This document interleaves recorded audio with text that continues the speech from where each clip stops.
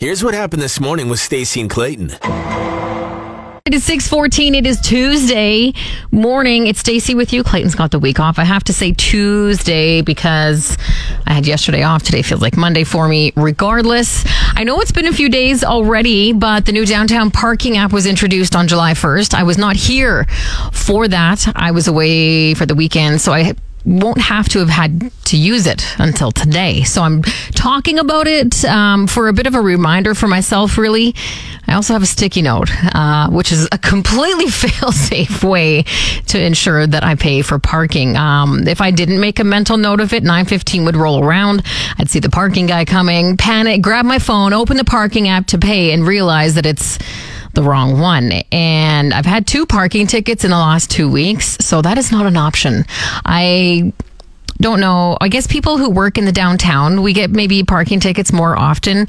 It is a huge pain in the ass. Let me just say, it's really frustrating, especially because it's your own fault, regardless. I've heard that users aren't happy with the new app, which is not a surprise because that's usually what happens. It's actually, though, only got 1 star in the App Store. When I went to download it, I was like, is this right? 1 star? Like, you know, I can see if it was like 3 out of 5. It has got 1 star. And it's not great. Although it does have a feature where you can reserve your parking, like schedule a payment, which I was like, wow, that's really helpful. I went to that feature and it wasn't working, so I can see that. But that's how it is, right? First version of an app comes out, there's always bugs. It's the same with iPhone updates, and usually you wait until the next update comes out or the next version, but that doesn't work because I need to use this app today. And like technically, I could go all the way downstairs and use an actual machine, but that sounds like entirely way too much work. Quick reminder though, for anyone else who needs to download the new app, it's called Parked In. It's a huge pain in the ass, but that's all we got. Sports, obviously not my forte. I like to pretend I know things about sports. I like to talk sports with Clayton. Vehicles, cars, trucks, that's also not my forte. But if you have a father, uncle, cousin, aunt, neighbor, best friend who even has a like remote interest in vehicles, this might apply to you. This is specifically about my dad, however. Does anyone else's dad call out vehicles when they hear them? My dad does this at home when we're over there. We're in the living room and he'll hear a truck coming down the street and he'll be like, oh yeah, that's Dave from 2 doors down. Sure enough, the vehicle goes by and there's Dave. Another vehicle approaches. Oh yeah, that'll be Art with his new Dodge. And sure enough, it is. It's a Dodge truck that passes by. My dad gives him a wave. It happened at the lake this weekend on the tiny little campsite roads. Here comes a truck. And Dad, yeah, that's that red Hemi from around the corner. And it was. It was the red Hemi from apparently around the corner. Another truck comes. And yes, there are a lot of trucks up at the lake. That's just how it works. And he goes, yeah, that's a Ford Dually.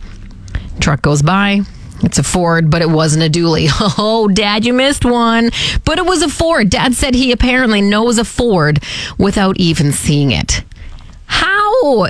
And why is this a thing? Like, I get it. You know, if you have an interest in something, you become very good at all the details of it, I guess. But if there was ever a police investigation where they were like, yeah, a vehicle sped by at this time, whatever, and the cops needed to ID that vehicle, just call a nearby dad. I think I just mentioned it a little while ago that sports is not my forte, but I've heard this story 100 times, regardless, that apparently when it comes to the NHL, Leafs fans are the worst fans. And I get the whole Toronto is the center of the universe gag, so I'm assuming that's where it comes from, but it turns out Leafs fans have legit been voted the worst fans. Sorry, the most annoying and most delusional. I don't know. I find the word delusional just so impactful because it does really describe it. It was a survey done by hockey stats aficionado Jay Fresh. I'm not sure who he is, but apparently he knows sports way more than I do. And yeah, they were voted most delusional. And if you're wondering who was who came in after that, it was followed by the New York Rangers, the Montreal Canadiens, and Edmonton Oilers fans. Ugh, we were fourth. Most annoying and most delusional? That's embarrassing. But apparently Leafs fans like to basically hold a referendum on management after every loss. They want to hype up the team's Stanley Cup chances after every win, which I get that. But they were also voted the most unhinged and prone to melting down over nothing. This survey is just ruthless. So you would think as a Leafs fan this would be insulting, but it turns out, very interestingly, nearly 80% of Leafs fans were okay to vote themselves as annoying. So there you go. It's a bit of a consensus. It is 7:12 on a Tuesday morning. You know what that means.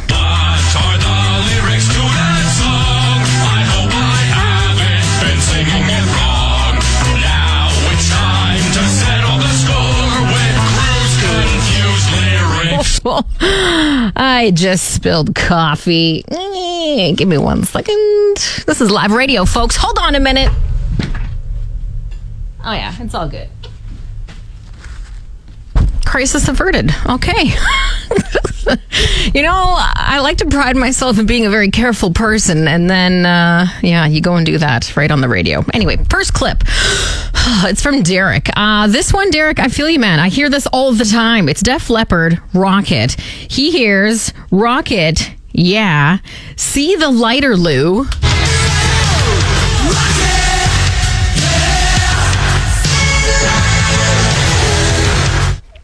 Do you see the lighter, Lou? Do you see it? I'm waving it right in front of your face.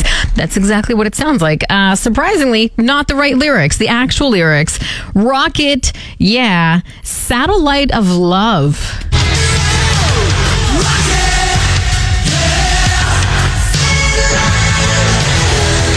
That sounds like Satellite of love. Like that. I don't know. That one's weird. This one, I feel like this is a classic. This is from Dave. It's Everclear, Santa Monica. Dave hears, I am still living with your goat. I am still living with your ghost. Imagine leaving a goat behind after a breakup. Ugh, that's just rude. Unless you wanted to put the goat outside and have it cut your grass. Very helpful. The actual lyrics, of course, still living with your ghost. I am still living with your ghost. All right, last clip is from Stephanie Pearl Jam, Even Flow. She hears, even though thoughts erode like buttered rice.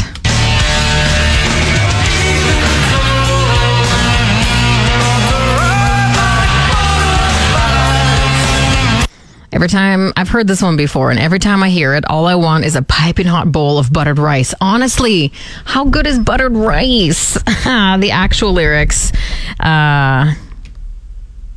boy, I have written down wrong. Thoughts arrive like butterflies.